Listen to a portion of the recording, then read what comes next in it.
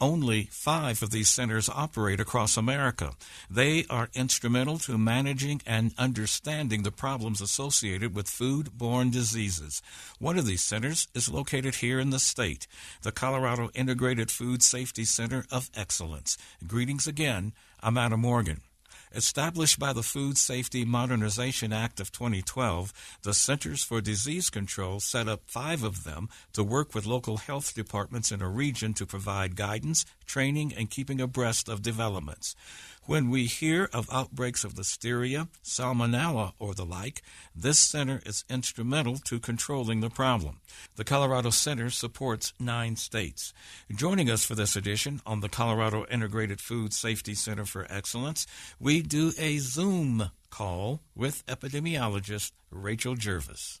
There are 5 Integrated Food Safety Centers of Excellence in the United States. And yes, in Colorado, we are lucky enough to be awarded one of them. They're funded by CDC, and each one is a partnership between a state health department and a school of public health. So for us, it's CDPHE, or the Colorado Department of Public Health and Environment, and Colorado School of Public Health. Now, when we have let's say if we have an outbreak of Listeria or something like that, does the center help support the local health authorities in managing it and getting them the information and data they need to keep it under control, maybe making recommendations on what they ought to tell maybe food stores what to do or restaurants what to do? Yeah, our food safety network in Colorado is actually a bit more complex than that. So you referred to our local public health agencies. And then at the state health department, we have a large epidemiology team that focuses on foodborne, enteric, water, and wastewater diseases, as well as an entire environmental health section. So it's really a collaboration among these groups to respond to all aspects of an outbreak. Our Food Safety Center of Excellence is actually predominantly externally focused towards other states in our region and supporting them to do the best and fastest outbreak response so we can prevent additional illnesses. Do you have different illnesses which may occur in the region in different places? That's an interesting question. I will say that predominantly we all see the same enteric pathogens, but we might be seeing different things at different times. So some things have seasonality, and we're all more likely to see norovirus in the winter than in the summer.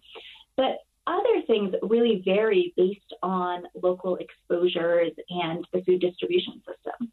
Is it a seasonal thing? Do we have outbreaks seasonally that you look out for and maybe alert local authorities something which may happen and hasn't occurred yet? Absolutely. So I think the best 2 examples of this are each spring, right around Easter, or a little bit after Easter, we start seeing salmonella cases associated with live poultry.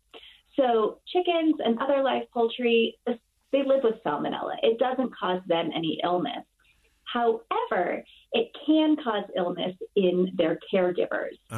And oftentimes people get their baby chicks around Easter. So in the spring, we will sort of gear up for live poultry season and share educational resources with our local public health agencies and prepare for that. So in the fall, we typically will kind of gear up and plan for norovirus season. So in the winter, we're more likely to see norovirus. And so we'll prepare for that and share messages and resources. This scenario, which may occur to that, do we have anything that maybe surprises you along the way? I will say that my favorite thing about my job is that I am constantly surprised and investigating new and different outbreaks.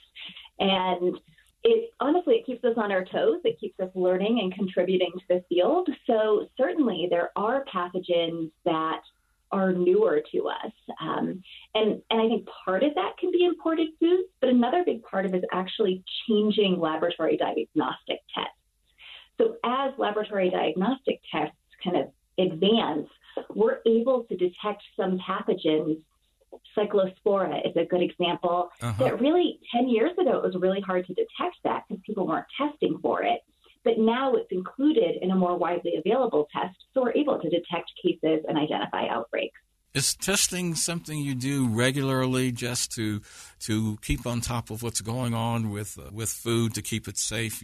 You constantly test to not only update your knowledge about it, but to be prepared in case an outbreak associated with it occurs? Yeah, some of our federal regulatory partners play a larger role in that. But the State Health Department does receive some federal grant funding to do routine food testing, exactly like you're describing. I'm more likely to be involved in food testing if it's about a specific outbreak. Do we have waterborne environmental diseases we have to look out for as well? Yeah, and I think water treatment, particularly when you're camping or hiking in the backcountry, is really important because we have wonderful wildlife in Colorado, and wildlife, unfortunately, can also spread some diseases. So no matter how pristine a mountain stream may look, there is a chance that it could have pathogens in it. And that's why it's so important to filter and treat your water when you're out hiking or camping. Okay. Now, you said that. And I've been out hiking and camping, and I've always kind of used the rule of thumb, the higher up I can get, the less chance of that happening if I'm above tree line or something like that. Is that a rule of thumb I could keep using? Because sometimes I'll just drink the water when I'm way up above tree line and it's all rocks and stuff. I would encourage you to filter and treat your water regardless of what elevation or area you get it. I knew you'd say that. I got to do it. I know. Okay, no matter what level you're at, even if you're up at Echo Lake at the top of Mount Evans, treat the water before you use it. Definitely. Usually local water departments will take care of filtration and maybe that kind of thing in the local water supply, but do you backstop them at all with information as to what may be going on in another one of the 5 regions that they may have to look out for here? Yeah, I think there's another group at the Colorado Department of Public Health and Environment that supports clean drinking water, and they do an incredible job working with water treatment facilities. I think my group would only be involved in the incredibly rare instances when there have been concerns about municipal drinking water. If there's an outbreak in another center region, then they are sending everybody else the information about it in the event it occurs here in the region that you have to look at here as well. Yeah, there's a great public health network nationally where we can share information. And, in Colorado, we report de-identified information about cases of foodborne disease as well as outbreaks to CDC.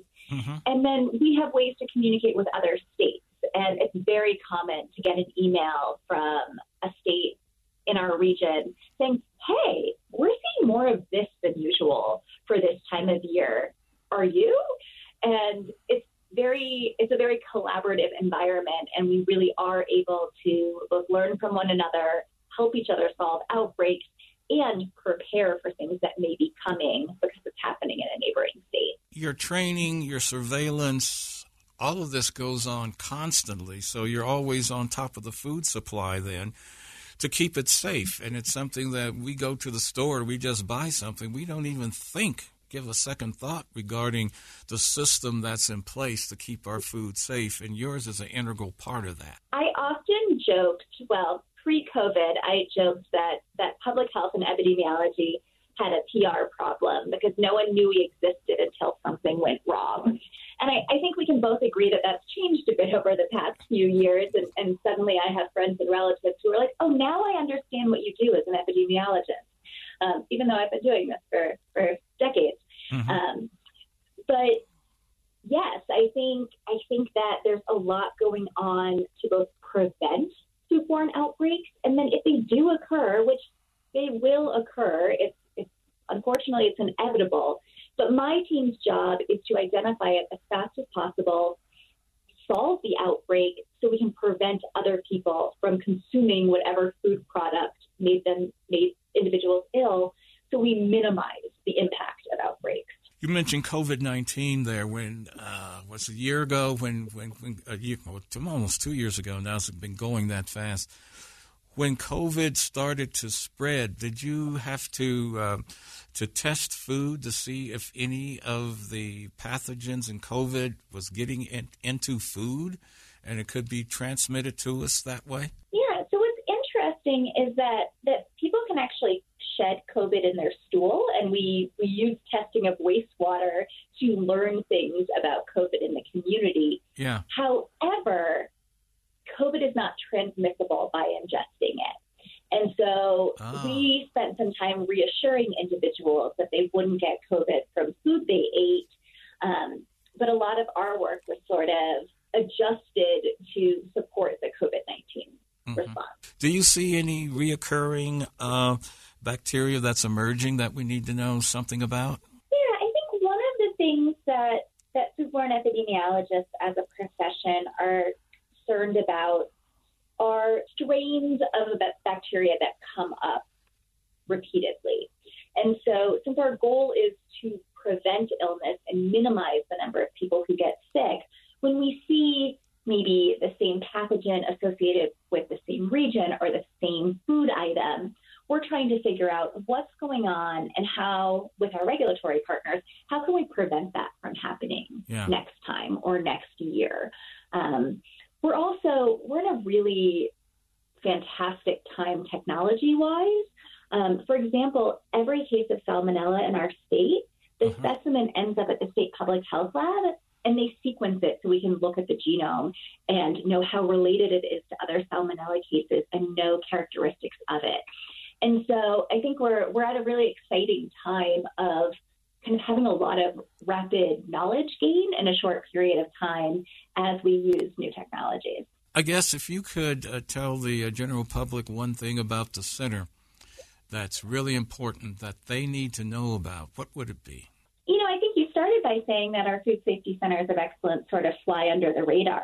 And I think that's true. I think that if we're doing our job right, it's really other public health agencies that know about us. And we try to partner and rely on our colleagues who do a lot of the good food safety kind of prevention messages. And so we work closely with the Colorado State University Extension Office, as well as FDA and USDA. And honestly, I think the biggest thing that is in the hands of consumers is that once your food enters your house, there are a lot of things you have control over.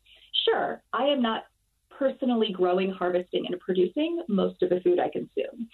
However, once it comes into my house, it's in my control to wash my hands, wash produce items, making sure I'm keeping my meats separate from raw, ready-to-eat foods, having a food thermometer and making sure I cook things to temperature, and then very quickly cooling it after I'm done with the food. That's very good. So there's a lot of things a number of things that people can do to keep their food safe right there in their own home. And so they won't be subject to a lot of, or not a lot of, but in case there's some disease on it that doesn't need to be there, but they can just do that management techniques and they'll be fine in most cases. Yeah, it's a really, really important part of food safety. And it's, the example I think of is when I was a kid growing up, you always washed or rinsed your turkey or chicken before you cooked it. Yeah. And the current recommendation is please don't. There's no benefit of rinsing it, but there's a lot of risk of spreading the bacteria that could be on the surface of the chicken into your kitchen. And the chicken's getting cooked, but you're not cooking your counter, your sponge, your sink.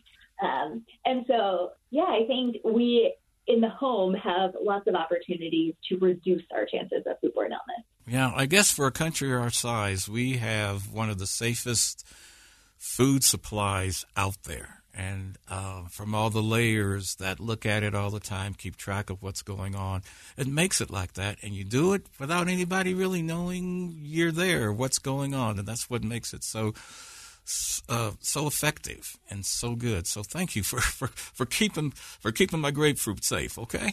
My pleasure. Many thanks to epidemiologist Rachel Jervis on Zoom for her insight to the Colorado Integrated Food Safety Center for Excellence. I'm Adam Morgan. Do keep in touch. Keep track of your COVID status and grab a flu shot too if necessary. And we do thank you for sharing a few moments of your weekend with us.